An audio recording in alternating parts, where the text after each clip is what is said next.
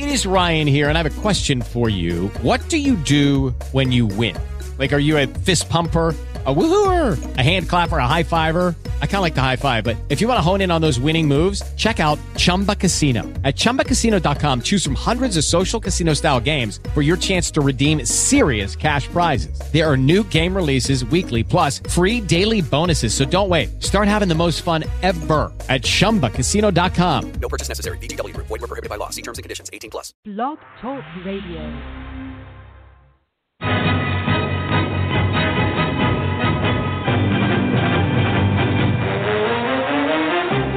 You are listening to the Run to Daylight Football Funcast with your host, Todd Burrows. What the hell's going on out here?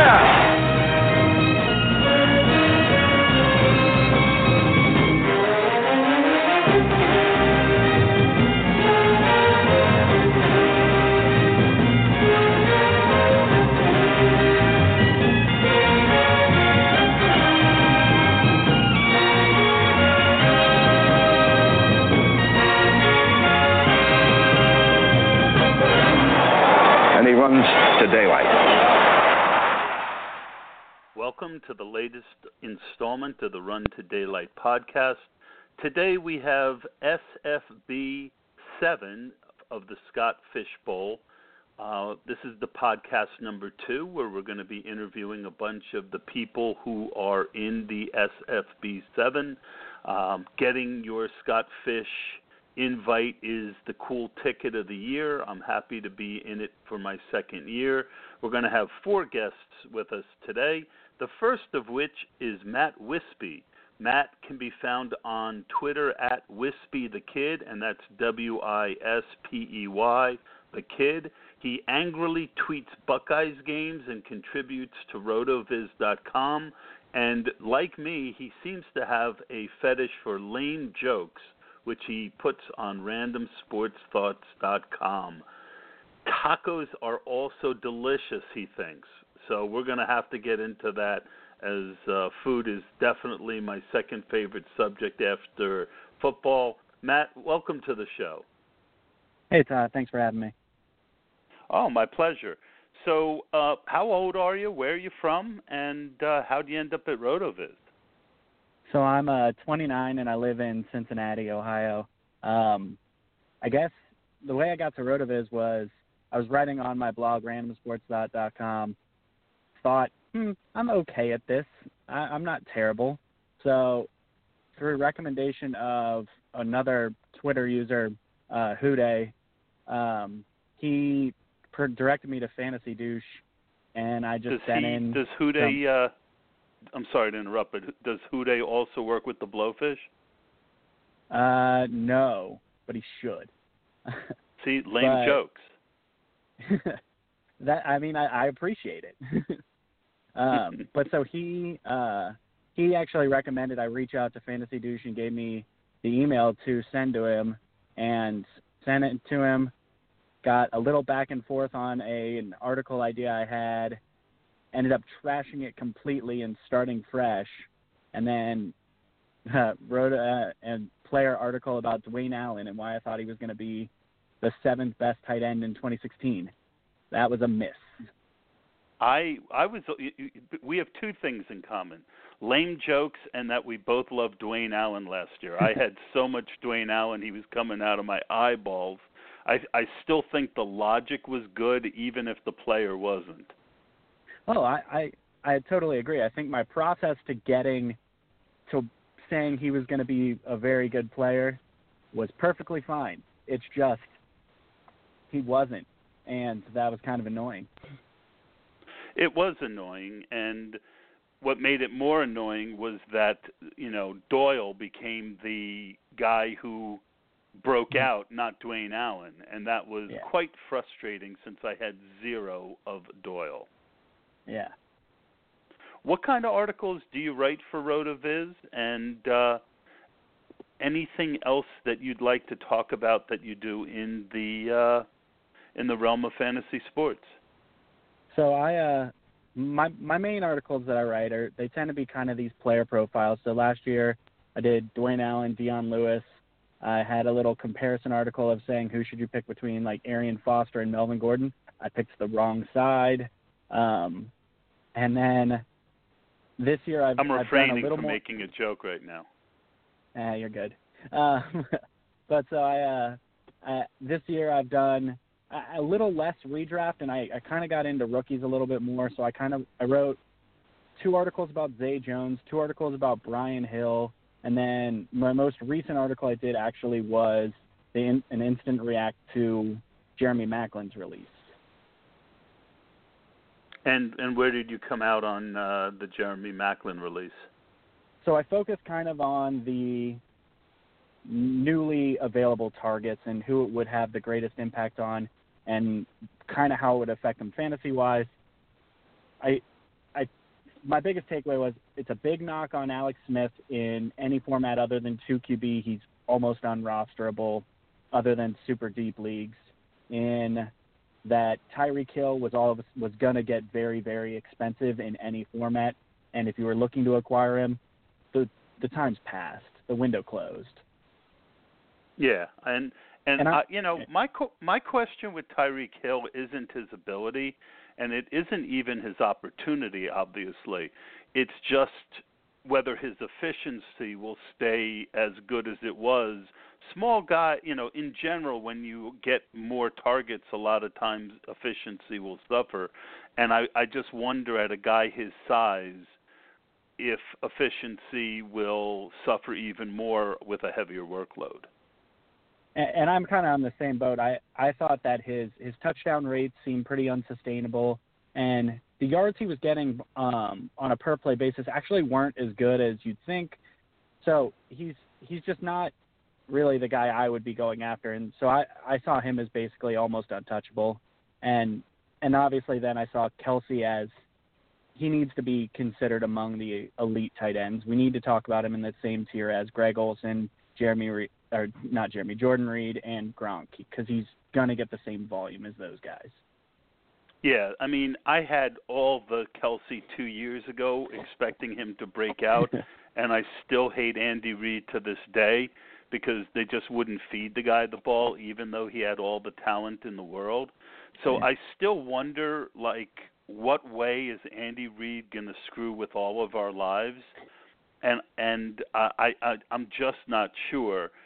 One thing I do think that both of the running backs that people think are going to get the volume there in Kareem Hunt and in Spencer Ware, I do think that is going to cause some more targets to go to the running backs because Maclin, whoever they put out there, isn't going to be as good as Maclin was. And a lot of times that's going to mean Alex Smith dumping down to his running back. I agree. I'm on Team Spencer Ware of this just because I've seen what he can do, and I tend to just trust him a little bit more than I do a rookie.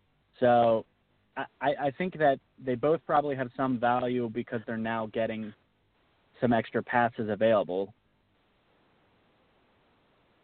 Yeah, I coined a phrase because someone on Twitter came up. We were talking about stacking different people, whether it's at running back, and in this case it would be stacking Ware with Kareem Hunt, and at their current prices, that's not a bad idea. And someone else said, well, when did we stop calling it handcuffing? And my comment was, well, it's not like a traditional handcuff. So I coined the phrase stack cuffing. And I think that Spencer Ware and Kareem Hunt make an excellent stack cuff, especially now that Spencer Ware is available quite often in drafts right around, I've seen him in the 6th round. And I've certainly taken some more shares in the 5th round. And with Hunt, a lot of times you can still find him in the 10th, 11th. I'm not against putting those two guys together on the same best ball roster. What's your thoughts about that? I mean, it's the cheaper version of Devonta Freeman and Tevin Coleman. You're getting two guys that individually may have value on different weeks, and it's not requiring an injury for one of them to have a breakout value. I like the stack cuff method a lot because it's not reliant upon something negative happening. Yeah, I wrote in my article that I wrote on footballdiehards.com about stack huffing. I wrote that I'm off the Freeman-Coleman stack huff for this year because of the cost. They were the stack huff to own last year, and that, you know, my favorite stack huff right now is Bilal Powell and Matt Forte, two guys who I think can both pay off their current ADP should both of them stay healthy. And then, of course, if one of them goes down, you've got whoever is left. Oh, yeah. I kind of like the stack cup method. I think that if I were going to go for another one, and I probably would never get this just because I don't draft running backs this early typically, I actually don't hate Lamar Miller and Dante Foreman just because I think that team's going to run the ball 350 times this year, and they're not giving 350 carries to Lamar Miller. And I think that Dante Foreman, the numbers I saw, he tested out as a guy who could become an instant running back too, and he's dirt cheap. So yeah, he's the one guy, and I think rightfully. I mean, I didn't like his tape as much as I did some of the other running backs, but if I can get Lamar Miller in the third round, Dante Foreman's there in the 15th round. I mean, that's a no-brainer. Yeah, it's super cheap to acquire the second one to it compared to some of these other ones where you might be fighting your own teammate for workload on a weekly basis, and you still have to pay 2 top 10 round picks. I think that's, if you're going to go for an early running back, he's a nice guy to put with him. Yeah, I don't mind putting like a 7th round pick with a 10th round pick on the same team, but I'm not going to be putting Coleman and Freeman, two guys who I think are on an offense that could easily regress after their big season last year. No thank you. So let's move over to SFB7, the reason why we're here. Is this your first season doing SFB, or are you in for a second or third time? I'm in for a second year. I was in SFB 480 last year. I did make the playoffs. I think I was like 112 after the regular season, but then I ended up making it out of the first round of the playoffs and then got absolutely crushed in the second round. But I was happy with my results. First year entering, big analyst draft is my first year as an analyst, and didn't fall on my face. No, I felt the same way. I made 2 horrendous picks early and still made the playoffs and lost in week 1 of the playoffs. So hopefully we're going to do a lot better this time. Who are some of the key people in your division, and what division are you in? So I'm in the Eeyore division. The big name. I wish I was in the Eeyore division. I love Eeyore. Oh yeah, everyone loves Eeyore. The biggest name in my division is Sigmund Bloom, but the person who I'm keeping an eye on a little bit is Katie Flower at a UTH Dynasty. I was in a division with Chad Parsons last year, and he was, after winning our division, he was proclaiming her as like this low-key, really tough competitor. So I've got my eye on her. Okay. I'm going to have to throw some shade at Chad. He followed me on Twitter, and I typically will follow people back, and and then like I do this thing where I go through all my follows, especially if I get a lot in one period, like at least once a month I'll go through and look for people who followed me just to unfollow me, and I noticed that he wasn't following me anymore, so I was like.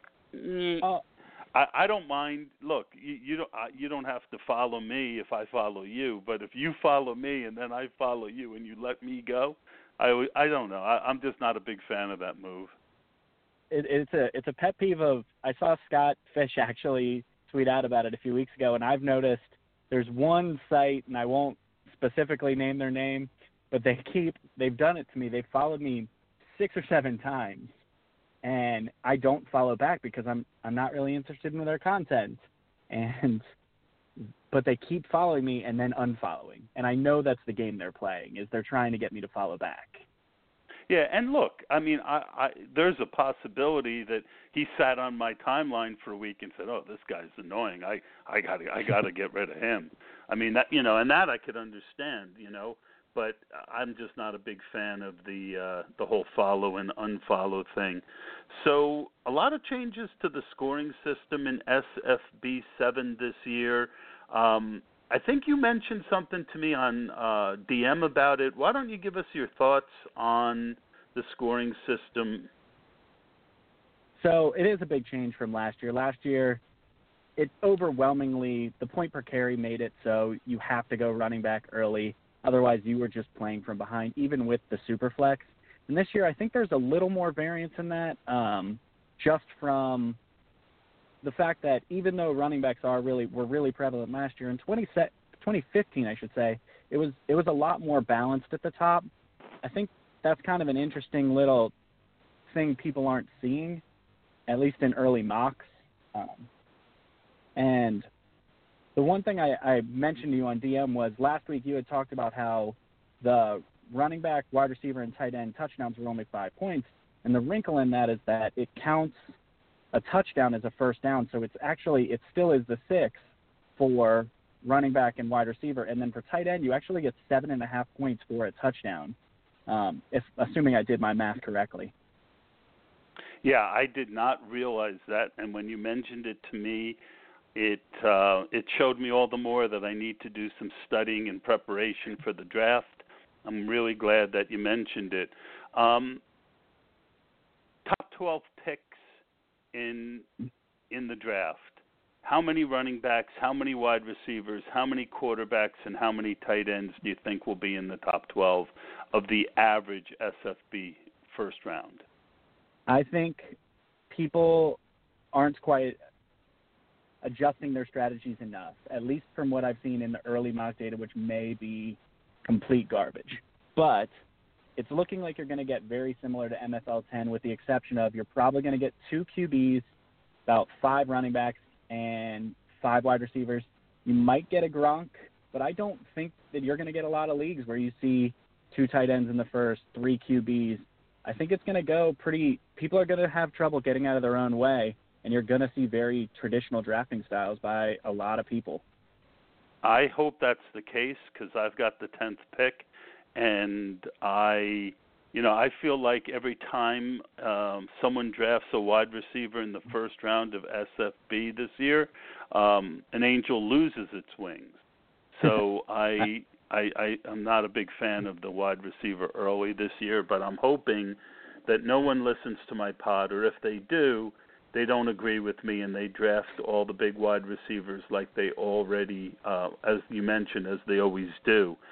Any other tips and strategies on the scoring system that you think are important to know? I just think the biggest thing is this year it's going to be tough to avoid tight end. You can't, with getting 2.5 points per first down, and as I mentioned, it adds up to a 7.5 point per touchdown, getting at least one good tight end, because you do have to start one, kind of feels like a must.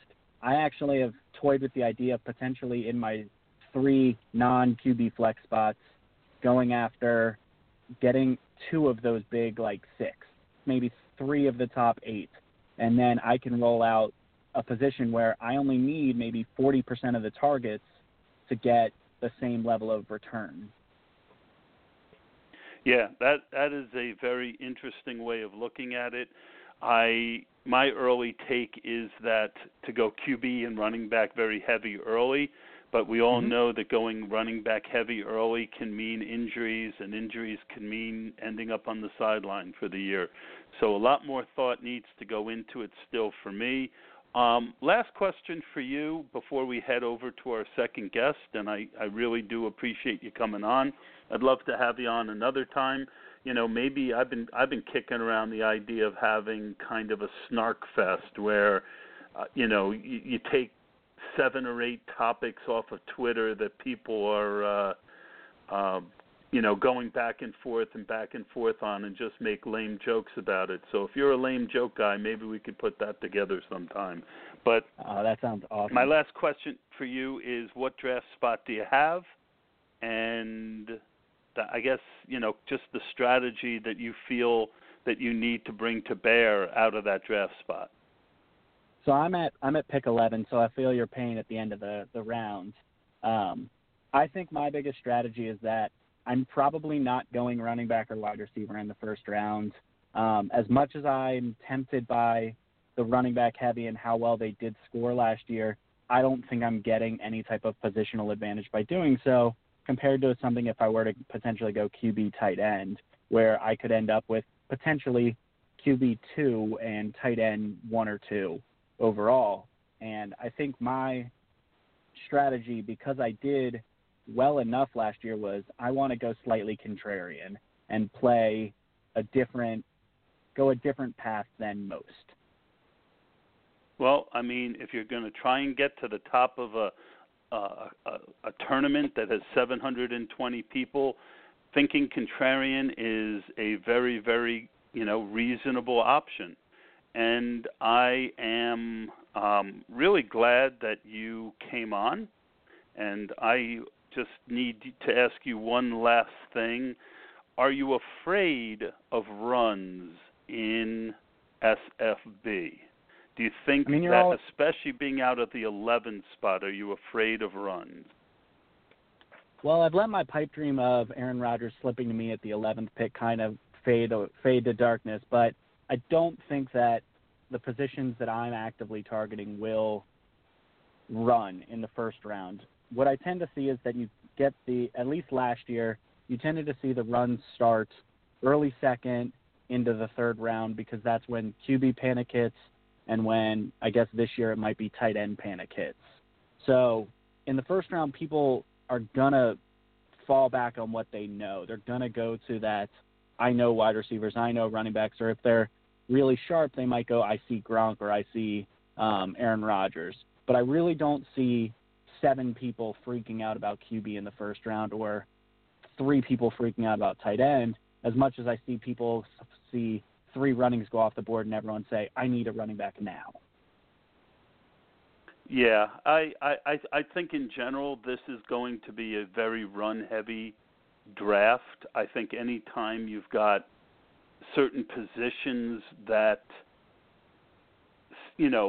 seemingly have more value than others, I think that can tend to lead to some significant runs. But one thing I learned last year, Matt, is that every division in SFB 7 is different, and I wish you very good luck, and hopefully you'll come back and do another pod with us. I thank you very much for your time. Thank you very much for having me. All right. Have a good day. You do the same. Bye. Our next guest is Jason Tran. I believe Jason did one of our pods last year. Jason, are you there? Yeah, Todd, can you hear me? I can. How you doing? I'm doing great. How about yourself? Well, unlike Butt Fumble, I just handed off the ball better from one guest to another, so I'm doing pretty good. Thanks for asking. Perfect. So, Jason, why don't you tell everyone a little bit about yourself, where they can find you on Twitter, and different things you're doing in the fantasy community right now? Sure. Mine's pretty easy. Mine's just at Jason Tran. It's Tran. Right now, I've doing a little bit of writing. Just put out my first article with Flopple House about doing fantasy football for charity. So I think it's an awesome article, and just kind of wanted to spread some awareness to the community and get that out there. Got another one in the pipeline for some SFB stuff coming up that should be out fairly shortly. Awesome. How was your fantasy? You were on the pod last year, correct? Yep. I was on. That was my first one last year. I love the newbies. So, where are you from, and any other personal information we should get while I'm trying to make the transition here to my second guest? I'm from Northern Illinois. Not too much personal information, just kind of been with the fantasy football community for probably 3 years now, just on Twitter and such. Kind of dabble in all sorts of different leagues, Dynasty, Redraft, obviously these big ones like SFB. This is my 3rd year here, so that's exciting. It is exciting. What did you feel like the first time you got invited? I kind of just heard about it right before I got in and was super excited. I mean, back then it was 360 people, so, that's huge still, and now it's crazy. So, it should be a fun ride. Yeah, it absolutely should. So, are you a fan of Illinois, Chicago sports teams, or do you like other teams? I do. I'm a big Chicago sports fan. I like pretty much all the teams. But as a Chicago sports fan, I feel like you have to have a backup team too, because for a long time our teams weren't very good. So, I root for a few other teams. I'm a Patriots fan as well, so I do root for them. But mainly Chicago sports. Hold on, who's my third guest? Hopefully a non-Patriot fan. No, it's all right. I'm teasing. So, well, that's good. So you live in that area. I guess you would be the right person to ask about the Chicago wide receivers. What do you think the breakout's going to be with Kevin White and Cameron Meredith? Are they going to be, what's your take on both of their ADPs, and who's your favorite underdog to get a nice role in that offense? You know what? To be honest with you, I'm avoiding all Chicago wide receivers just because I think it's such a mess. Nobody knows what's going to go on. I mean, I'm a little worried about Kevin White. I don't know if he'll ever be healthy, but we'll see what happens. My breakout candidate is actually Kendall Wright. I think he's getting underrated in that offense, and we'll see what happens. Yeah, I drafted him a couple times in the 20th round recently, and I announced on Twitter that I thought he was a really interesting candidate. And, I got a little bit of argument from other people, so I'm glad to hear that I'm not the only one. I wrote an article on Football Diehards about Warren Buffett's style investing and how he looks for companies with a durable competitive advantage. And to me, in football, that's your talent, and Kendall Wright has it. And the last 2 years, it was not about his talent. It was about how he freelanced. He just seemed to fall out of favor with the coaching staff. So I think if he can get off on the right foot, he could actually be a good player for the Bears. Yeah, I agree, and I think Marcus Wheaton is actually in the same boat. So, I mean, I think they have some decent wide receivers, but I think it's going to be so spread out that I just wouldn't touch them. Yeah, I mean, I'm a big Victor Cruz guy, being a Giant fan, but he wasn't the same player after his injury. And, I don't think Marcus Wheaton has what Warren Buffett looks for, that durable competitive advantage. I mean, if he could never do more with the opportunity with Big Ben and that offense in Pittsburgh, I don't know how anyone can expect him to do much in Chicago. Yeah, it seems fair. So what division are you in? This year I'm in the SFB7. Yeah, this year I'm in the Classic Conference in the Power Line Division. The Power Line Division. And I see C.D. Carter is in that division. He's always interesting on Twitter. Are there any other people that you have your eye on? Yeah, obviously he's the big one, so he's the one that stands out. But I might botch some names here, but Rob Willett from Dynasty League Football, obviously, I think that's a great group to come from. And then Hillel Chami from Player Profile, I've talked with him a little bit too, so I'm a little worried there, but he's a good guy. And yeah, exactly. I think Eric Fingston was in my league last year, and Kenny Darter. So I mean, those are the three. You're still in the fan portion, and those are three pretty tough fans. So it'll be. That could be a very tough division. So what draft spot do you have? I've got the 9 spot this year, so I wanted to get in the top 3. That's my preferred spot this year, but pretty much all off season I've been hitting the 9 spot in all my drafts, so I'm pretty comfortable in that spot. Yeah, I've got the 10th spot, so we can share some notes. Anyone that you hope might fall to you in the first round?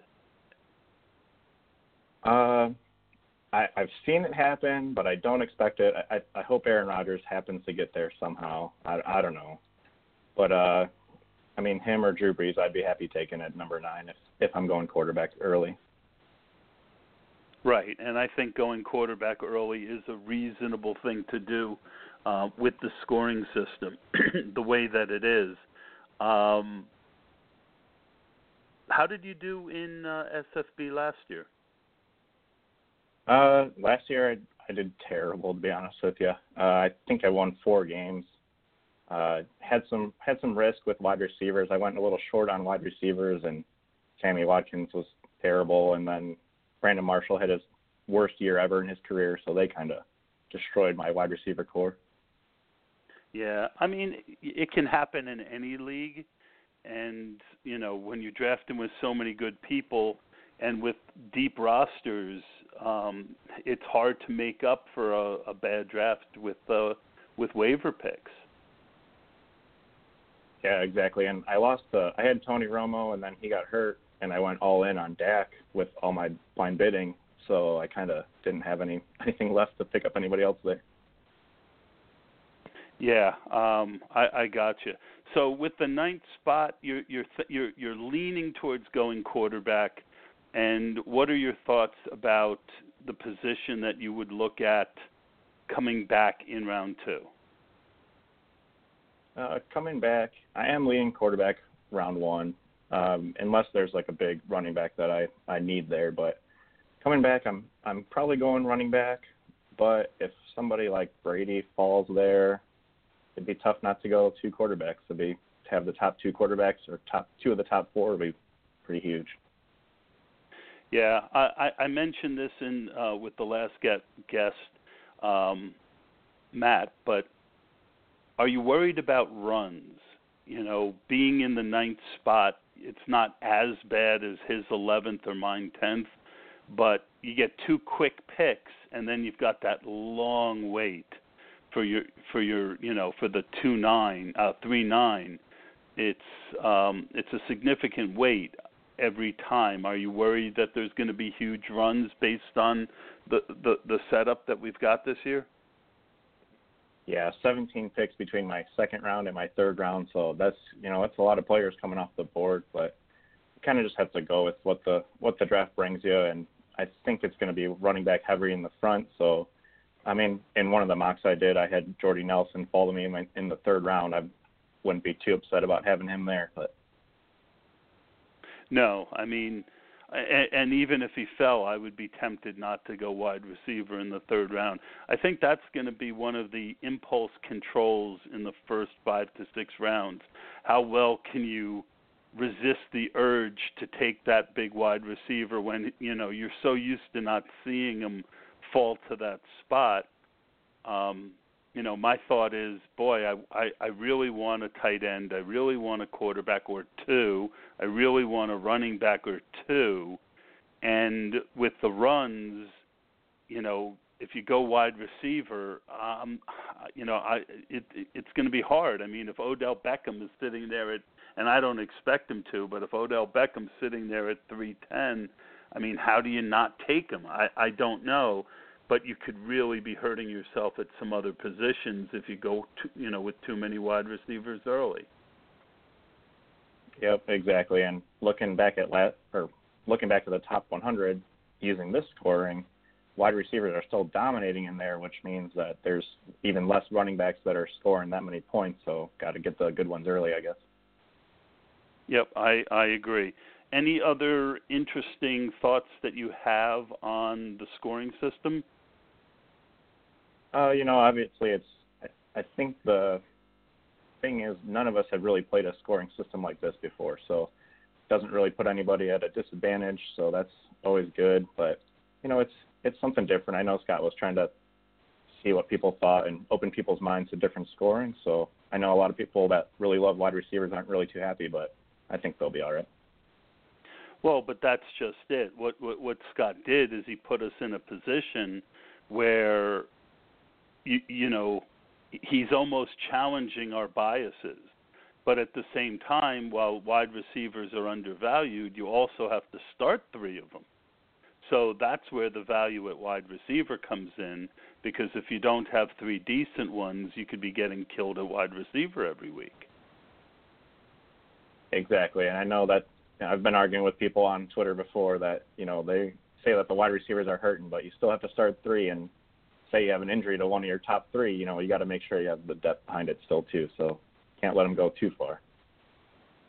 Yep. You mentioned you were in dynasty leagues, correct? Correct. Yep, I'm in a few of them.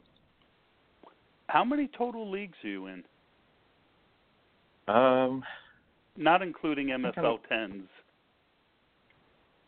I would say probably around 10 to 15, somewhere in that range. I don't have an exact number off the top of my head. That you do waivers for each week? There's 3 dynasty leagues I'm in that don't have any waivers. We do like a mid-season draft and then the off-season draft, but not week-to-week waivers like that. Probably, I would say 7 or 8 week-to-week waiver ones. God bless you. I work 60 hours a week and 50, 60 hours a week, and there's times I'm out selling all day and I come home and it's like, oh, I got to do 3 waivers tonight, and I'm just exhausted. I can't imagine having 7 or 8, but it's good to be young. That's the one thing you got going for you. You got all that energy. Yeah, exactly. And I just left a job where I was working 60 hours a week, and now I'm down to 40, so I got a little extra free time now. You got to join more leagues. Yeah, exactly. Well, Jason, it was great having you on again this year. I really appreciate your time. Any final thoughts that you might have on Scott Fishbowl before we move on?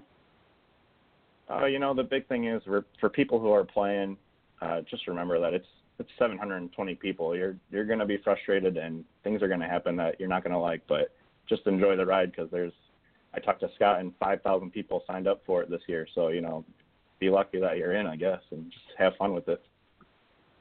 Wow, that's impressive, 5,000.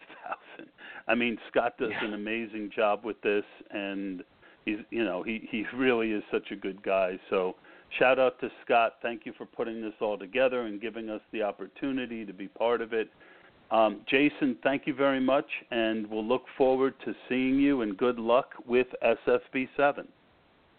I appreciate it. Thanks for having me on again, Todd. Oh, my pleasure. All right, our next guest is Sal Leto from Falafel House, and I'm going to ask him to pronounce it, because in my head, every time I hear it, I call it the Falafel House. Sal, are you there? I am here, Todd, and you're pronouncing it correctly. It does sound exactly like the food, but it does not represent the food. I've always thought that I had like this great idea for this. Imagine if someone made falafels. Yeah, I would love it. It's falafel, but it's in the shape of a waffle, so it's called falafel. Yeah, if we could somehow get our name on that package and I could get some money out of it, I'd be all that much more on board with that.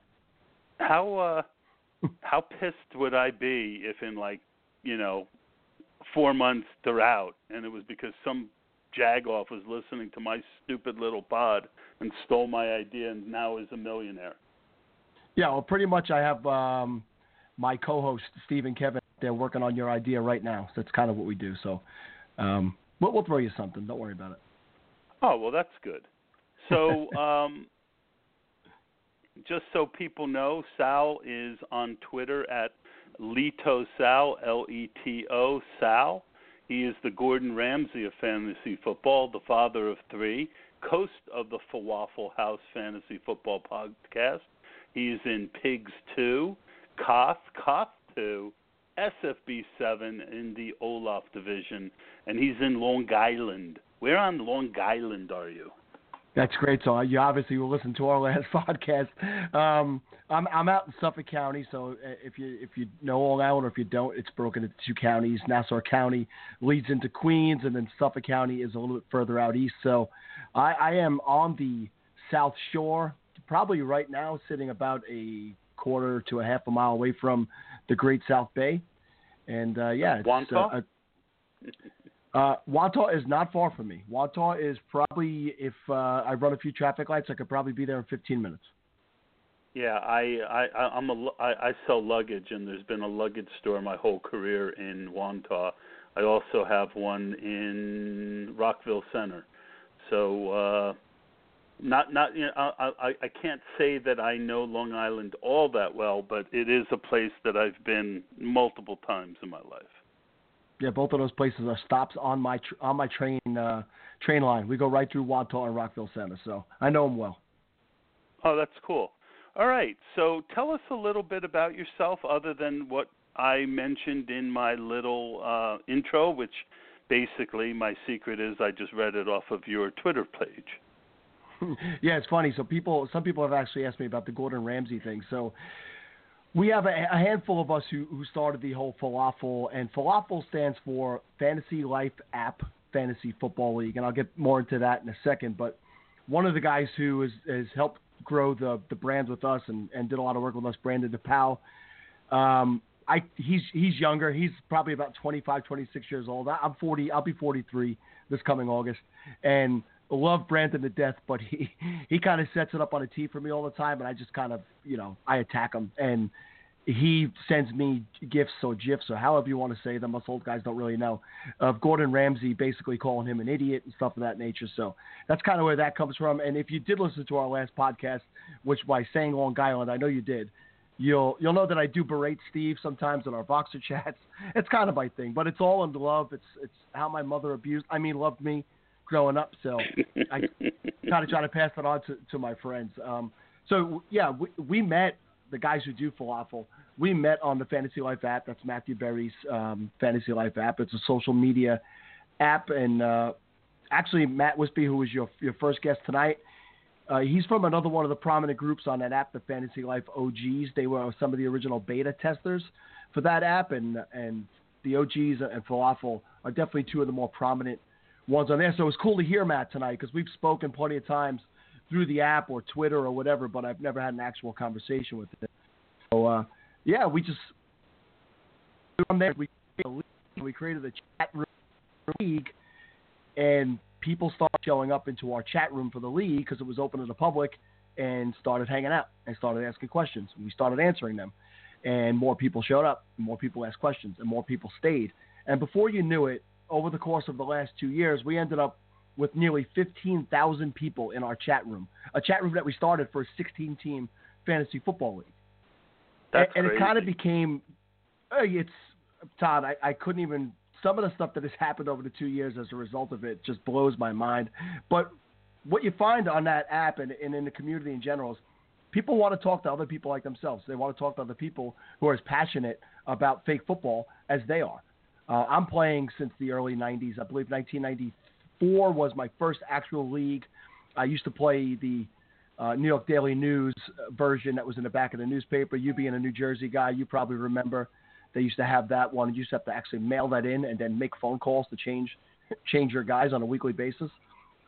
No, so, I didn't get into it until '99, and this okay. is kind of but it's I kind of had a blank spot in my early life. I was kind of mixed up, and I'm 54, so I'm 10 years older than you. But in the 80s, I lived in Brooklyn, a couple different spots, and I mentioned so when I say Long Island, I've known plenty of people from Long Island. It wasn't anything about it definitely wasn't anything to do with the pod, but it's just you guys have a really distinct accent. That's awesome that you said it then, because we just on our pod that dropped on Friday, basically we did an entire bit about my accent. And when I leave voice messages on the Voxer app for Kevin or Steve, and Kevin hits the transcribe button, what it actually transcribes is not really English. I don't know what comes out, but it doesn't make any sense at all. So we did a little game where Kevin read what I supposedly said, and Steve had to guess what fantasy football news that was. So when I accentuated the accent, I said Long Island. Kevin asked me, what is a Guyland? And he had never heard that. I said, Long Island people. And when I say it nice and slow, but we don't talk slow. We always talk fast. I can say Long Island, but we say Long Island. It's just easier that way. We get it over and done with pretty quickly. Well, back in the day, you guys were known for your accent, and the girls all had the biggest hair. Like the late 80s, yes. All women had big hair, but no one had bigger hair than the girls of Long Island. Yeah, they could stop a wave on Jones Beach with that hair. Send it back. And you've got I know you've got a real exciting career move coming up. You are going to be drafting with me in my new Best Ball Fantasy League. That's right. It's going to be my first Best Ball Dynasty, and you reached out to a couple of guys in the community, and we've expanded. Myself and the other guys, I'll speak for all of us. We've expanded into so many dynasty leagues this off season, and most of it at the doing of Scott Fish. Scott Fish has gotten us involved in so many things. I'm in many different leagues of his that involve so many different types of his crazy scoring. But when you reached out about the Best Ball Dynasty, I said, you know what? We're not doing one of those. So the three of us who do the Falafel House podcast are going to go in on that team together. And that should definitely lead to some fun and interesting group chat messages when we don't agree on who we're supposed to draft. Absolutely. And I'd love to come on your podcast sometimes and break some balls. I mean, I do it old school, so it'll be a lot of fun. But we love to have you, Tom. I'm one of those crazy scoring guys. I've added a twist in our Best Ball Dynasty League where my fantasy league now allows you to give points for pick sixes. So in our league, the quarterbacks will get 6 points for a touchdown pass, 3 points for an interception, and another 3 points if that interception turns into a touchdown. So essentially, all touchdowns are now going to be 6 points in that league, which to me, you know how like when things aren't real, I'm one of those guys, if something doesn't feel real, I'm always looking to improve it. And to me, nothing is worse than, the way the quarterback position is the last few years, where they all end up so close together, you can afford to take them late.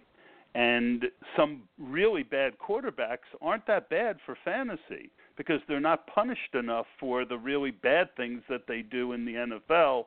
So I love the addition of the pick six. So I hope that you guys like that little addition that I threw in. Yeah, well, I'm a Blake Bortles guy. I always try to talk him up to Stephen Kevin. But now you just ruined any chance of them letting me take Blake Bortles this year.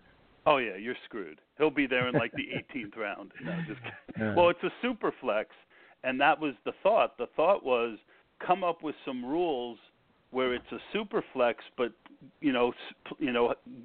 going crazy.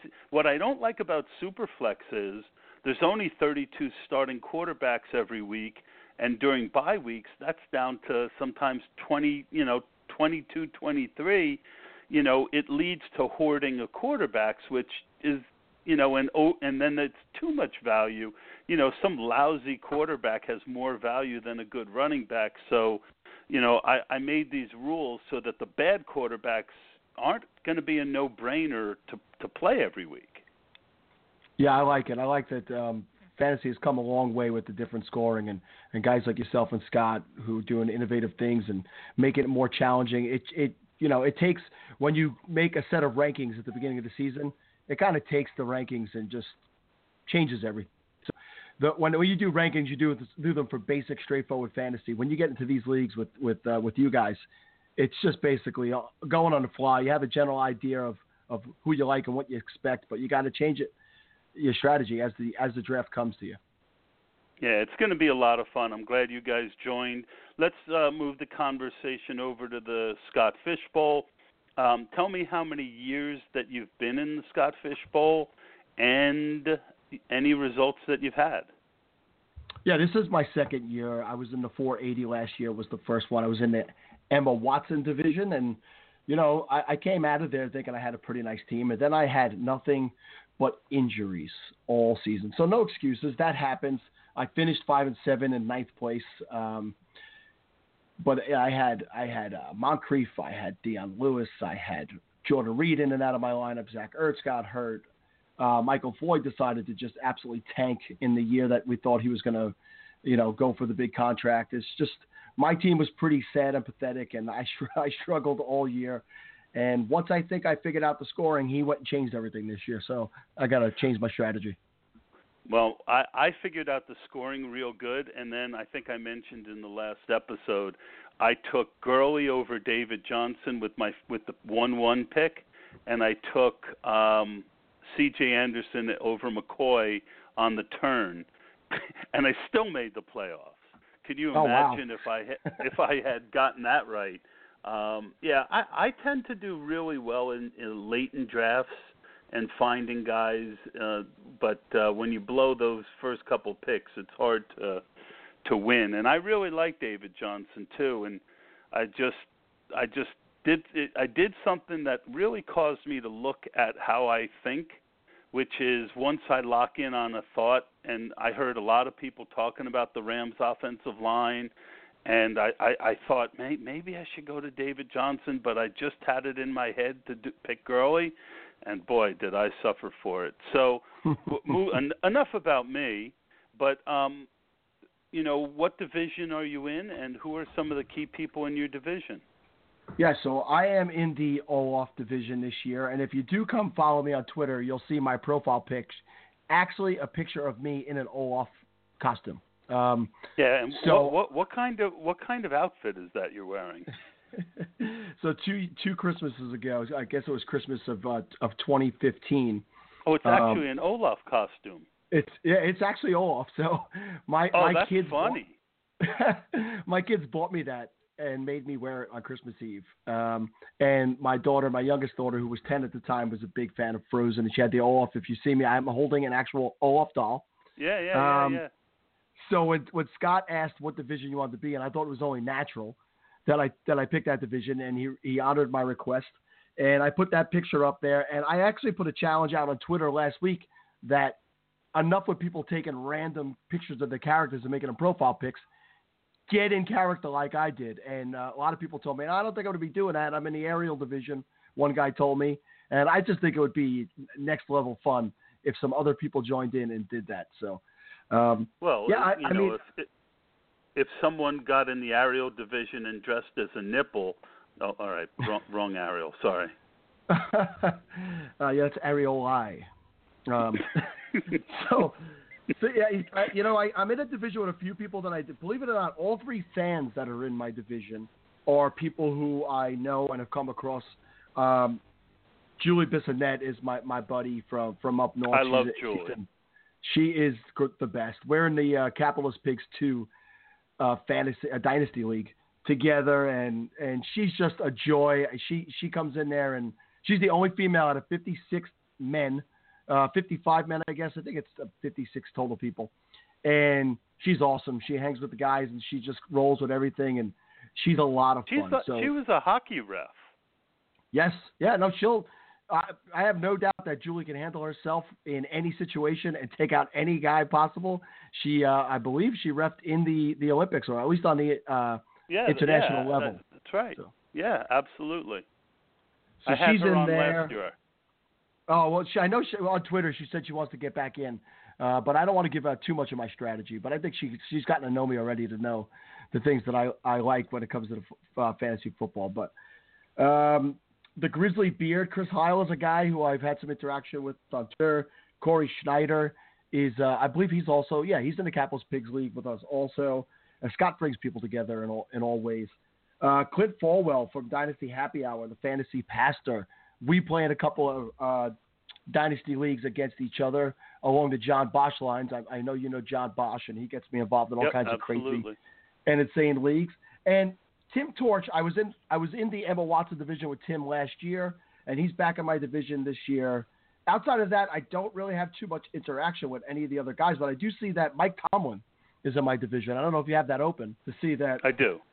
The guy's name is actually Michael Tomlin, so I guess I know. And I bust he followed. Something happened on Twitter. He answered me on something, and I wrote back yes. And I also love what you've been doing with the Steelers. And I thought that was funny. The other, speaking of Tim Torch, I believe he's in a dynasty league with me, and we just made a huge trade. I mean, blockbuster trade. He wanted Melvin Gordon, and I gave him Melvin Gordon, and I got LaShawn McCoy. Oh, he got Melvin Gordon and a 4th-round pick, and I got LaShawn McCoy, Willie Snead, a 1st-round pick next year in 2018, and a 2nd-round pick this year. And my team was completely. But go ahead. No, that's a big deal. I mean, that's a lot of players and picks going one way and the other. But I like your side of it, actually. I do too. My feeling is Melvin Gordon is great right now, but we all know running back lives can be short. And I'm thinking to myself, if I can get 2 more good years out of Shady, plus some of the other things, I felt like it was. I mean, my team was. It was the dream scenario. I took over an orphan league and just took over this incredibly stacked team, and I've already made like a bunch of really big trades in the league as well. Trading is kind of my thing. My other big trade I just made was I traded Snead already. I got to read you this one. I hope you don't mind. No, not at all. I traded Matt Ryan, who I felt was at his height of value, and Willie Snead. I wanted to trade Snead because I had Michael Thomas, and I hate having 2 running wide receivers on the same team because you always end up picking the wrong one. So I traded Matt Ryan and Willie Snead for Russell Wilson and Rashard Matthews. Well, you definitely upgraded that quarterback. I agree with you. I think that Matt Ryan, if you're in a dynasty league, this is the time to sell because again, with the offensive coordinator leaving, and I know the system's going to be the same, but it's just never the same, right? And I think that he peaked last year. I think he'll be a good fantasy quarterback, but I don't think he'll be on the level of Russell Wilson. I hate to see Willie Snead go because that's my guy. I have the need for Snead, as they say. And I just think that he's going to perform so much better than people expect. And I think that they put a lot of faith in him by moving Brandon Cooks. But I mean, you used guys to get better guys, and you definitely upgraded your quarterback value. Well, and I'm a big Rashard Matthews fan. I did one of my articles. I did some research because if you look at Baldwin's last 8 games of 2015. And you look at Rashard's last 8 games of 16, they're almost identical. And both of them seem to get in a groove with their quarterback. And I was huge on Baldwin last year. And again, I think Snead's in a great opportunity. I actually saw him in preseason before he broke out, and if you went back far enough on my timeline, I predicted that he would be a good player when no one had Willie Snead on their radar. But I like Rashard Matthews, and I wouldn't be shocked if I win both sides of that deal. But, any trade could backfire on you. Oh, absolutely. You don't know what happens with injuries and just some guys flame out. It happens all the time. We've all made those deals where we thought we were walking away, giggling, but we ended up crying. Yep. The key is to make more good ones than bad ones. So what is your takeaway on the scoring of SFB 7, and what are you hoping to do early in the draft? Yeah, so it's definitely challenging. We're so used to grabbing wide receivers early and often, in the current state of fantasy, and that's just not the case in this scoring format. It definitely takes the tight ends and moves them up to a higher value, and it takes the higher tight ends. I'm actually doing the mock draft now. I did two mocks, and before I knew I was going to be in the 12th pick, which is where I am, which I'm not thrilled about being at the wraparound. I had done one from the 6th hole. Man, everyone on the pod tonight has a late pick. Yeah, I'm actually in a mock right now with Matt Wispe, and he's picking right ahead of me and right after me. He's at 11 and I'm at 12, and it's been interesting, his strategy. And I know Matt's a smart guy, and he he's got the RotoViz pedigree, so he knows his stuff when it comes to the analytics. So actually watching him mock was helpful for me. In the one where I picked from the 12 spot, I took Russell Wilson at the 12th pick, and then staring me in the face was Mike Evans, and you know how that could be. Like, oh my God, Mike Evans, and I grabbed him. It unraveled so poorly for me after that. I could sit here and tell you, and I don't want to give too much away, obviously, but just in the interest of being honest, it's just a bad idea. You need quarterbacks, you need running backs, and then you need tight ends. And the one I did from the 6th spot, boy, man, if I could draft that team in the Scott Fish Bowl, I'd be so confident going in. They could not have been more polar opposite drafts, though.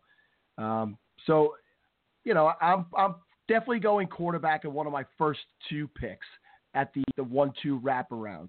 Whether I go running back or tight end is probably going to depend on what falls to me. It's going to be interesting to see what people do. And should 2 top-level quarterbacks fall to me, I might even make that decision. So only thing I know for sure is at least one of those first 2 picks will be a quarterback. Question for you today is, again, I'm big, you mentioned that things unraveled.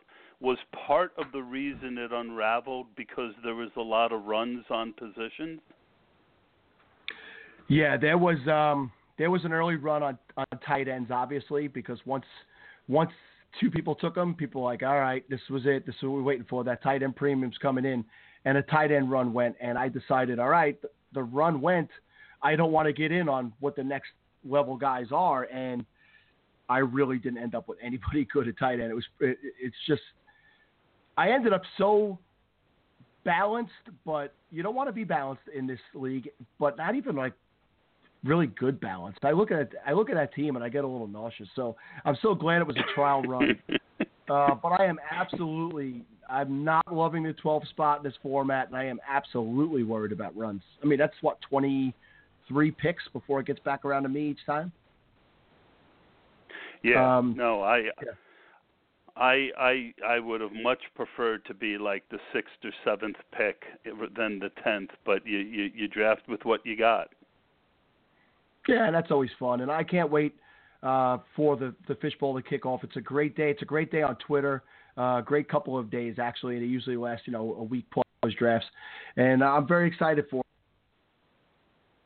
Yeah, no, I'm excited to have you. On the pod, and you sound like a great guy. I look forward to continuing to chat with you and to get to know you better through my league and just all the different opportunities that are out there for some hardworking guys trying to make a name for themselves. So it was really a pleasure having you on, Sal. Thanks so much for coming on, and I will talk to you soon. Okay, thank you, Todd. My pleasure. Have a good day. All right, we're moving on to man number 4. Next man up is Matthew Zozula. I've had him on the pod before. He goes by Tango and Cash on Twitter. He is a high stakes, and he just fell off the call again, which I don't get why that keeps happening. So I'm going to call Matt back.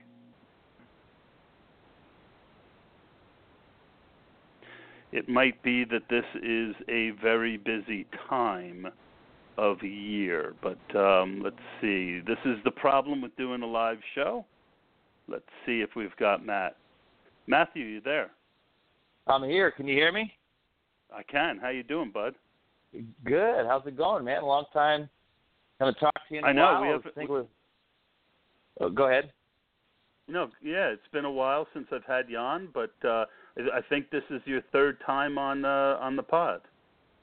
I believe so. Yeah, I think last time I was on, I was in the Pros versus Joes, where we were talking about the strategy I think I was going to do, and that was last year. So, and it's just fun. I mean, this is my 3rd year in the Scott Fish Bowl. So, 1 year I made the playoffs the first year. Then last year, injuries derailed my team. So, there's not much you could do when it comes to injuries, and I think I ended up having Fitzpatrick as my quarterback or something on that team. So, there's not much you can do when you have. That's what happened to me in the FBG championships. I made the playoffs. I made the regular league playoffs, but I got my money back plus a little, but I just had, Jordan Reed was, he got me to the finals with that huge week on Thanksgiving, but he also got knocked out for the next week. Had a couple other guys. Injuries suck. It's just part of life. Oh, man. When at one point in that FBG, I was in the top 100 out of, 7,000 people, and then, some injuries. But that's life. I know that you live in Las Vegas, and you always go and do the big FFPC championship. You planning on doing that again this year? At this point, I have a friend, me and him have done it for the past 4 years. Last year, we had a little bit of a issue with, I had Gary Barnage on my team, and I had Duke Johnson as my first running back. I kind of went 0 running backs with the first 4 guys. I had Julio Jones, I had Brandon Cook, T.Y. Hilton. And the one that was you got to kind of jump out, right? You can't kind of do ADPs in any of your drafts. So I took Marvin Jones at the end of the 4th, where I was kind of kicking myself, where if I would have took like DeMarco Murray there, and then came back with the Latavius Murray in the 5th, you know what I mean? Because I was picking right at the end, but or I was the 1-3, so it was the 10th, you know what I mean? But, hindsight's 50-50. When every year you could go back and look at your rosters and you could say, well, man, if this was this or that, you know what I mean? But, we were 6-5, but, you gotta be the number 1 and number 2 and head-to-head and wins and losses. And then you got to be 1 and 2 in the for points first and second. So that's for you to get in your league playoffs. And then we couldn't even, get into just our own league playoffs. But you know what? We did get Spencer Ware pretty late, so that was a nice move there. But you know what I mean. It happens every year, especially in a deep field like the FFPC's main event. You get like almost 2,000 teams. And, and it's tough. I mean, you get 12 teams in your league, but, you got to have a lot of luck. And there's some people that fire 6, 7, 8 teams, 10 teams. So, they can afford to go 4 running backs in a row or, but there's just so many different strategies, just like what we're going to talk about today is the Scott Fish Bowl. With the new rules, I mean, no points per reception for receivers. Tight ends get 2.5. And then, was it 1.5 points for a first down, or is it 1? I'm sorry? For the Scott Fish Bowl, I was saying, like, the strategy now with the Scott Fish Bowl, it's like you got to have all the different strategies, kind of like when you go into the FFPC. It's the new rules. The new rules this year with the Scott Fish Bowl, there's no points per reception for receivers. Tight ends get 2.5 points per reception, and the running backs not for reception, for first downs. Oh, that's what I mean. But tight ends. I know that. Yeah, tight ends get 2.5, right? Yeah, it's all. Yeah. It's first downs instead of PPR catches. And exactly. I know that there's certain people who are trying to make that the next wave of the future. I suggested to Andy Behrens once on Twitter when they were talking about it, I think a perfect world would be 0.5 point PPR and 0.5 point for first downs. But again, I get trying to make scoring better, and but some things just don't need to be messed with. I like PPR. Hey, look, I also realize that Scott's going to do what he's going to do to try and, push the outer boundaries, and that's what makes SFB so fun is the fact that you have to interpret the rules every year.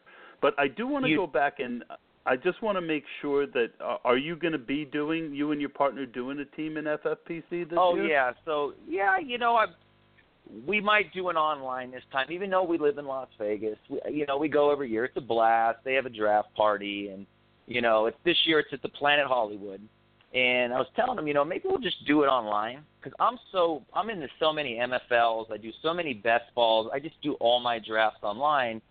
Nothing wrong with going in person. You get your 90 seconds per pick. But if you do it online, it's the same thing. But I'm just so used to looking at my list online, instead of writing, like, I'll do my own ADP. I'll have all my players when I go into these drafts. You know what I mean? I'll get all my players. And once, because I'm so over-prepared, because I've already done like almost 30 MFLs so far. You know what I mean? So you're almost kind of like, get your guy, right? Even in these MFLs, it's like, don't look at the ADP when it says it on there. Well, this guy's been going at the, the 35th overall ADP.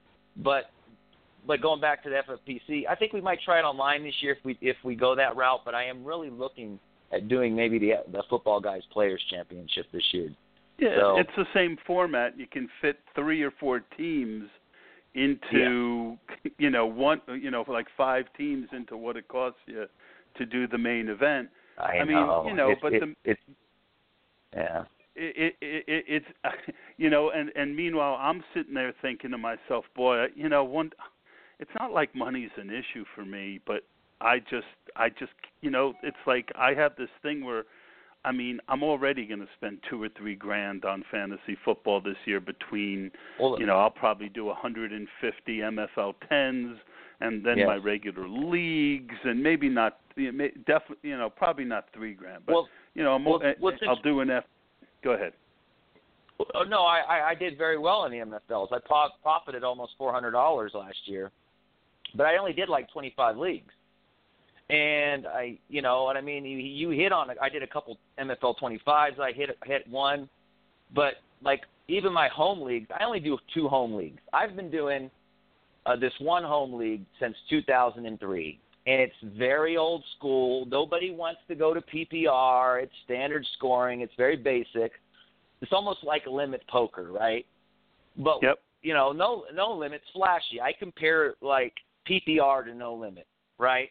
Standard scoring is like limit poker. You know what I mean? It's not flashy, but you're not risking, all your money on one hand. Where no limit, boom. PPR is the same way, You're kind of like, a lot of action. You know what I mean? We're limited. It's kind of like you're going to the river.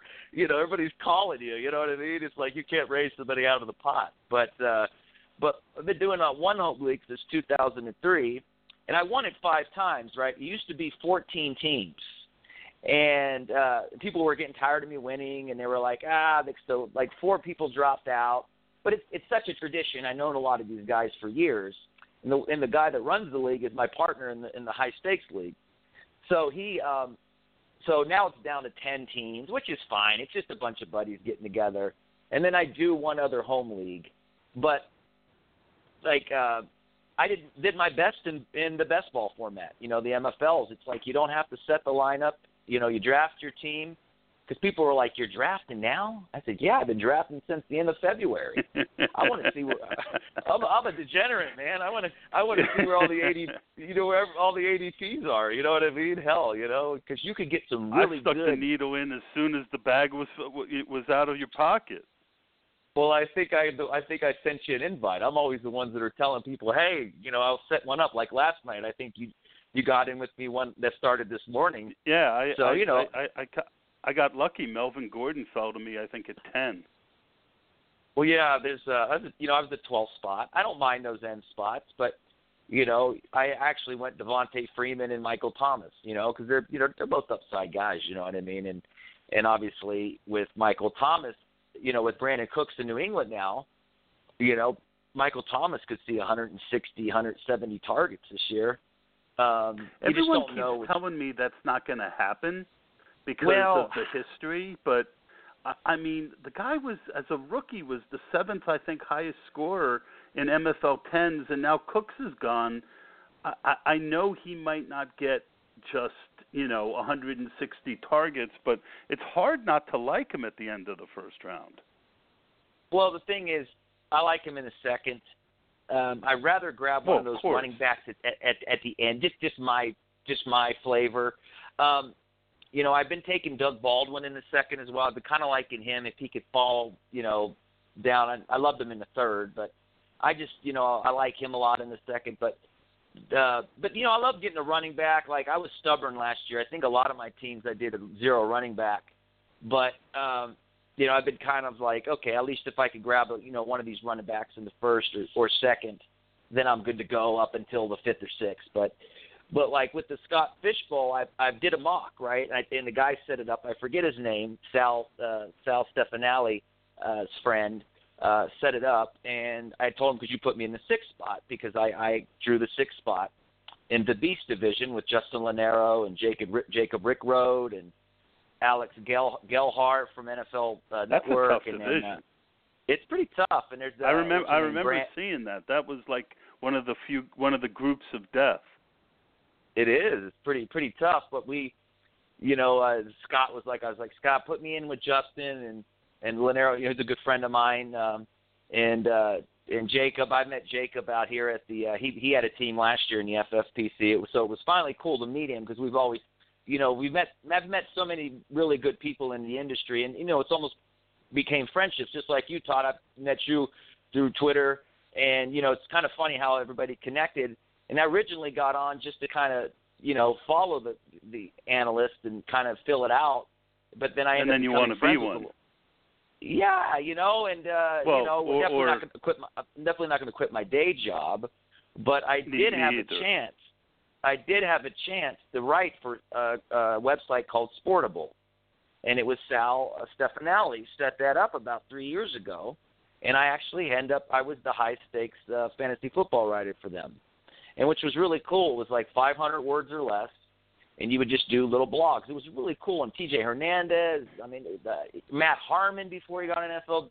There was just so many that Sal had working for them because, it was just a really cool setup because you didn't have to overthink. You know what I mean? You didn't have to do a 2,000-word, story or whatever on, your tiers or whatever, but Sal helped me break in, and so it was really cool that I got to write for a little while. I mean, I wouldn't mind doing it again.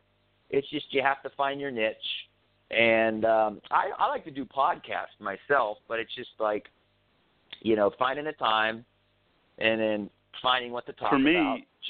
For me, podcasting is a lot more natural.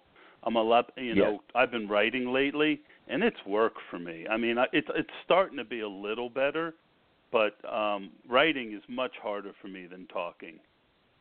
Yeah, I'm the same way. I mean, my English. The world we live in today, anyway. Everybody text messages. Who's the last time you received a letter in the mail? But you're right. You can obviously they have. My last letter arrived on a dinosaur's back. Exactly, but spell check. You don't have to worry about misspelling a word to correct you. But it's just it's cool. Like, I've wrote poetry before, but it's just like for me to kind of let me sit down and write something where nobody else has written before. Like, I love your graph that you did, by the way, that you did with the it showed, what was it, the percentage? Well, is that what it was? I've done it for running backs, wide receivers, and tight ends, and it shows the percentage of times that they got 10, 15, 20, 25, 30, 35, and 40 points, and then I heat mapped it. That was really cool because I don't think I've ever seen anybody do it a percentage like that. You know what I mean? I don't think so either. I that's the thing. As I'm writing, I'm getting more ideas. Can't wait for you. I'll have to DM you and tell you my next idea. The article's done. I actually submitted it to another website. I haven't heard back yet, and because I think it fits what they do. If that doesn't go through, I'll send it over to diehards. But I wanted to try and get a shot at this one site because I thought it fit their profile. And but basically, it's to give everyone just a kind of a heads up because it'll be out soon. I basically took home and away splits for quarterbacks, and then punched in every quarterback's home games this year. Oh, okay. So you can kind of, like, if you've got a guy with a big split, you can find a quarterback who doesn't have as big a split, or even better, you can find a quarterback who also has a big split but they don't have the same home games this year. And I think that's a really kind of neat way to, to supercharge your quarterback position. Oh, cool. That is very cool. I like that. Yeah, so we'll see. That a lot. But yeah, for sure. Okay, but so anyway, let me ask you a couple SFB. Oh, yeah. Go ahead. Oh, yeah, go ahead. No, I was wondering, what division are you in for the Scott Fish Bowl? I'm in Cruella DeVille, and okay. I'm a hero. I'm not a villain, so I would have been happier in a hero division, but it's all right. At the end of the day, it doesn't matter. But I'm in Cruella, and I know Brandon Marianne Lee's in there, and I've got a tough division. Let me see if I can pull it up. What are you? What spot are you drafting out of? I'm in the 10th spot. Oh, okay. So in my division, let's see. I've pulled it up. Just give me 1 second. Really good for live radio. So Jared Smola from Draft Sharks, Andy Carlson, Tim Keller, Matthew. No, that's not it. That's not my division. Hold on. What the? It didn't do. All right, hold on. I know what happened. It always takes me a little while. All right, so Mike Riggs is in my division. Charles Kleinkessel of RotoViz, Brandon Marion Lee, Bob Lung, Greg Scora, Jacob Butner of the Dynasty Happy Hour. So it's a pretty tough division, I think. Nice. Well, anyways, yeah. So yeah, just was kind of curious to see what division you were in. Yep, no worries. I'm glad. That's what makes this pod fun. Is I don't plan it as much as I do some of the, like if I had you on for a whole episode, I would write all these questions, and I do it much more loose. And we're getting 4 people in a short period of time. Oh yeah. It's meant to be a more fun pod to really kind of get to know everyone and just kind of really just appreciate the whole opportunity we have to, that Scott gives us with this SFB. I want your take on the scoring system, and I know that's kind of one of your things you're really good at. So why don't you tell us your thoughts on the scoring system and how to attack the draft? Okay, so I have the 6th spot, and I was going over first downs last year, looking at the running backs at first down. I think I'm going to try to go, with the running backs. Of course, you never know until it drops to you. I think it's, it depends on all. Some people, they love the receivers. But I think now it's not emphasized as much because now it's just, they don't have the points per reception. Yes, I get it. I would say maybe, I don't know what Julio got last year or Odell, but I'm going to say they probably got somewhere in the 60 to 70 first down range where, like you can get a guy like, obviously I'm not going to get David Johnson or Bell, but they got something like 90 first downs last year, where I think, a lot of these, running backs you could, you go early, and so I think that their value is a lot more than, like your normal NFL drafts is where you're going to see a lot more of these wide receivers go in the first and second. You know what I mean? Where you could actually probably wait on getting, your wide receiver and wait till the 5th or 6th round. You know what I mean? And I think absolutely. My question is, I know that I'm not going to go wide receiver heavy. I'm going to fade wide receivers, and I mean even in NFL 10s, I don't mind fading wide receivers in certain amount of drafts because I know that there's a lot of best ball type wide receivers who I can get later in drafts. And if you do the FFPC drafts, wide receivers don't go as fast there. You can see sometimes 23rd, 24th round. Some pretty decent choices at wide receiver, but my thought, I mean, my first takeaway is you got to get a quarterback and a running back early, right? But then you don't get a tight end. And if you have to wait, like I do, 17 or 18 picks to your third round pick, you know, I mean, that's the thing that keeps befuddling me. And I wish I had your draft spot, because the killer in these drafts, I think, is going to be the runs. And one of my core principles is it's much better to start a run than to finish a run.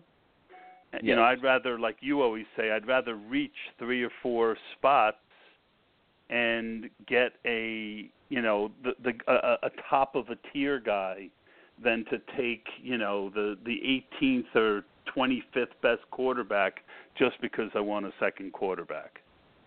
I think as if, you know, you got your top 3 running backs, you got your top 3, 4, 5 quarterbacks. If you really don't have a chance to get those guys, you know, you could afford to wait a round or 2. You know what I mean? So, yes, I get the runs, but there's going to be times where, you know, especially with 2 quarterback leagues. This is my only really 2 quarterback league I do. I tend, you know, last year, trying to think, did I take quarterback in the second round? Oh, you know, I waited. I waited to the 3rd. I got Marcus Mariota. Then I waited to the 8th round, and I got Alex Smith. Those are my 2 number ones because of the rushing bonus last year for I think it was did quarterbacks have a bonus last year? Yeah, they. Well, no. It was rushing in general had .25 last year. Thank you. That's what I knew was something with the running. So my theory was I wanted to get a couple running quarterbacks, right? Because you know Alex Smith, he's good for 20-yard outs. You know what I mean? But he'll sometimes run it in 4-5 times. You know, Mariota's the same way. So this year, now quarterbacks aren't getting 6 points per touchdown per pass. They're getting 5. But they're just still so valuable, you know, because you start one. You'll start 2 every week. They get 6 are you sure? Passing. Yeah. Are they? I thought it was 5. Maybe I misread that. I thought I heard it was 5 points. Okay. Well, either way, it's still 5 for everyone else, but you get the point for the first down. That's what Matt Wispe mentioned earlier. I'm looking at the league live scoring, rules, scoring, number of passing TDs, 6 points each. So, 6 points for quarterback pass. And you know, the interesting thing to me is, you know, I think something that's a little sneaky is that running quarterbacks will get you first downs with their feet as 100%. well as their arms. 100%. Now, yes, I mean, Aaron Rodgers is elite, obviously, but, you know, Tom Brady's not going to get you those, you know, first downs. He might run it, but, you know, how often, you know, he's 40 now, but, you know, they're going to want the guy to stand behind that pocket as long as he can, you know. But, you know, obviously Russell Wilson has a lot of value. You know, Mariota, you know, Winston, I think is a really good quarterback in this format, just for given the fact that the running back situation down there, you know, it's not really clear right now. But you know, I see that you're a fan of the quiz. Well, you know, I'm a fan of the Buccaneers. I grew up in Orlando, but I, you know, live in Las Vegas for the past 18 years. But my first game I ever went to, it was a Buccaneer game, and I got to see. We used to call him, you know, Vinny Testaverde, but we used to call him Testicle Verdi. But he was, you know, he was awful in Tampa. He's terrible. But I mean, he had to go to the Jets and have Bill Parcells coach him before he was any good. Well, you know, he that whole franchise with the guy, I don't even want to say his name, but you know, he set that whole Glazer house. You know, Glazer. No, actually, Malcolm Glazer's. The Glazers actually own the team right now. But anyways, I used to go watch them, and nobody would go to the games, right? But long story short, that with Jacquizz Rodgers, I think he's going to have really a lot of value. People think, well, he won't have any value after Doug Martin comes back. But realistically, I don't even know what Doug Martin's going to do when he gets back. The guy, you know, he's not on the hook they're not on the hook to pay the guy until after till he's on the roster. You know what I mean? Or till after the third game. You know what I mean? But another reason why I like Winston this year too is because they're going to throw a lot. You know what I mean? They got so many weapons for him now. He has no reason to not succeed down there. You know what I mean? I get it. The offensive line is being shuffled around. They're trying some new things with Marpert at center, which is tricky. You know, you get a guy that played right guard, and you move him over to center. He's got to read the whole defense. He's got to read the secondary. He's got to tell the offensive line where to line up. That's tricky. But, you know, that I like your quiz. You know, he's cheap. You're getting him in the 17th round. But anyway, so that's why I'm getting a lot of him, and I'm getting a lot of Sanu as well. I get him. I have I threw your curveball there. I know, it's fine. You got me. You must look at my shares, but I have I have 11. Damn right, 11 I looked Muhammad, at your shares. I know. I have 11 Mohamed Sanus this year out of the 30 leagues. We have the exact same number one owned player. That's hilarious. Yep, Zach Ertz is my number one owned player, and Zach Ertz is your number one owned player. You know, it just falls to me. He's there in the 8th round. You know, I could probably get him in the 9th, but I just love a rookie. Well, he's not a rookie anymore. Carson Wentz. It's his second year, but tight ends are a blanket for quarterbacks that haven't been in the league very long. You look what Cameron Brate did for Winston last year. He trusted Cameron Brate. You know what I mean? So yep. That's why I like Ertz a lot. He's just, you know, he's a blanket for the quarterback. Ertz is my number one owned, and hold on, let's see if it's still that way. The guy that I like even more, but I don't. Let's see how it is right now.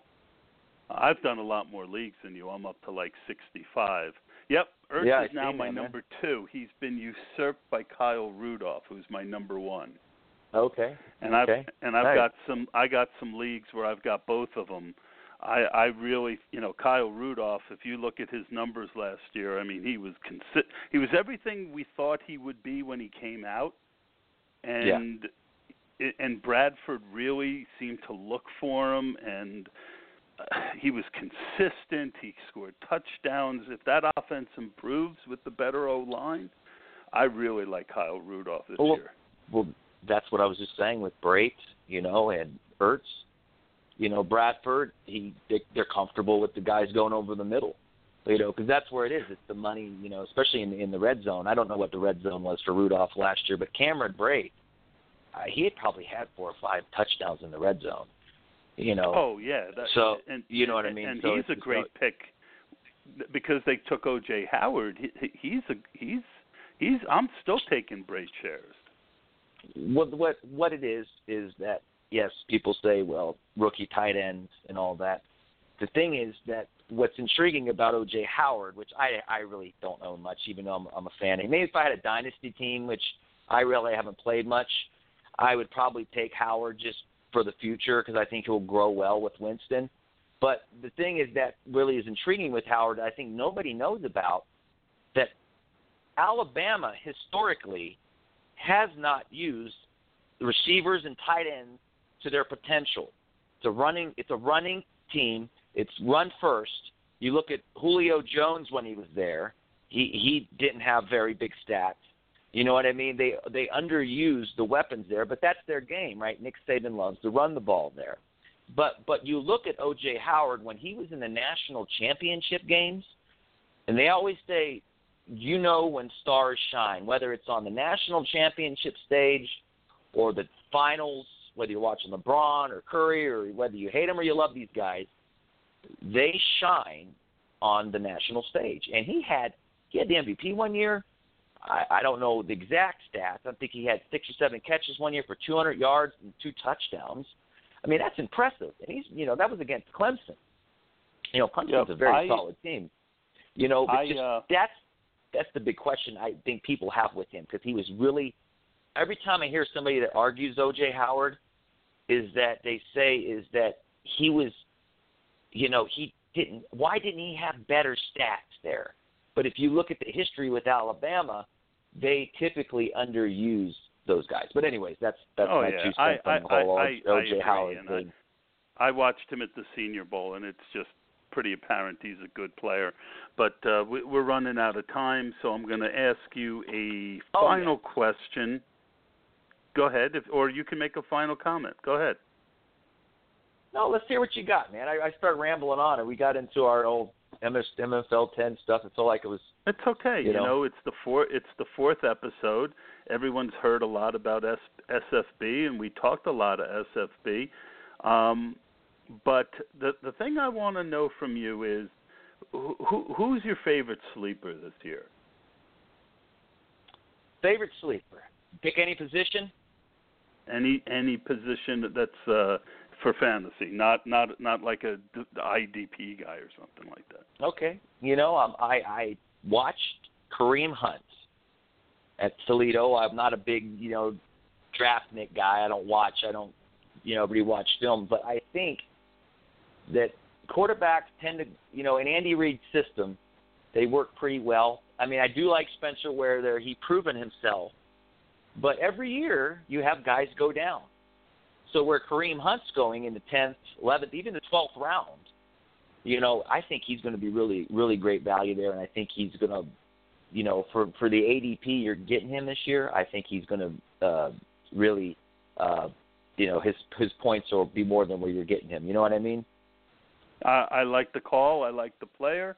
I like a lot of the rookie running backs, and I've started doing more dynasty leagues because trading's my thing, and that's where you can do more of it. But, Matt, really great having you on again, and man, you got an open invitation. Anytime you want to talk, you just hit me up on Twitter, and we'll find time to do it. Tell everyone again where they can find you on Twitter, and thank you, as always, for coming on the show.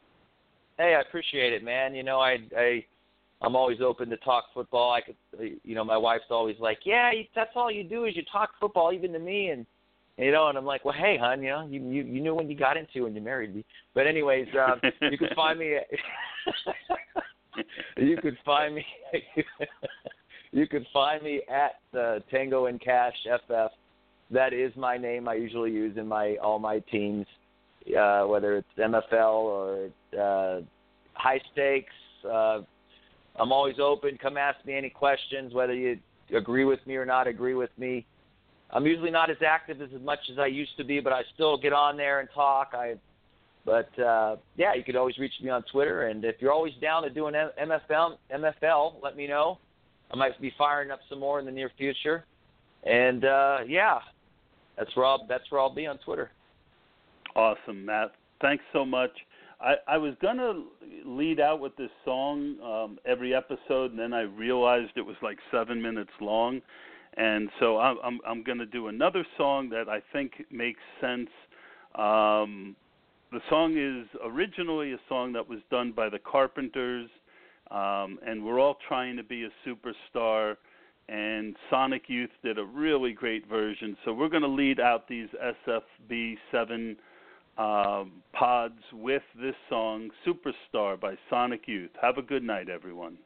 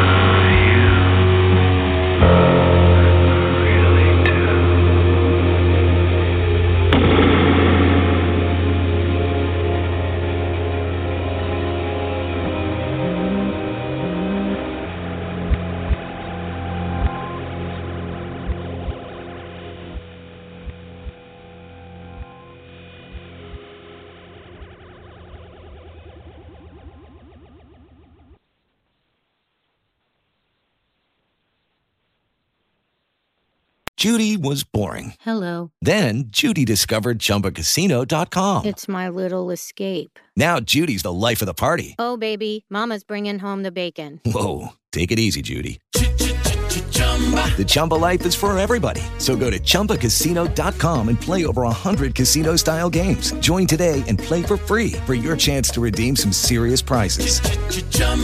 ChumbaCasino.com. No purchase necessary. Void where prohibited by law. 18 plus terms and conditions apply. See website for details.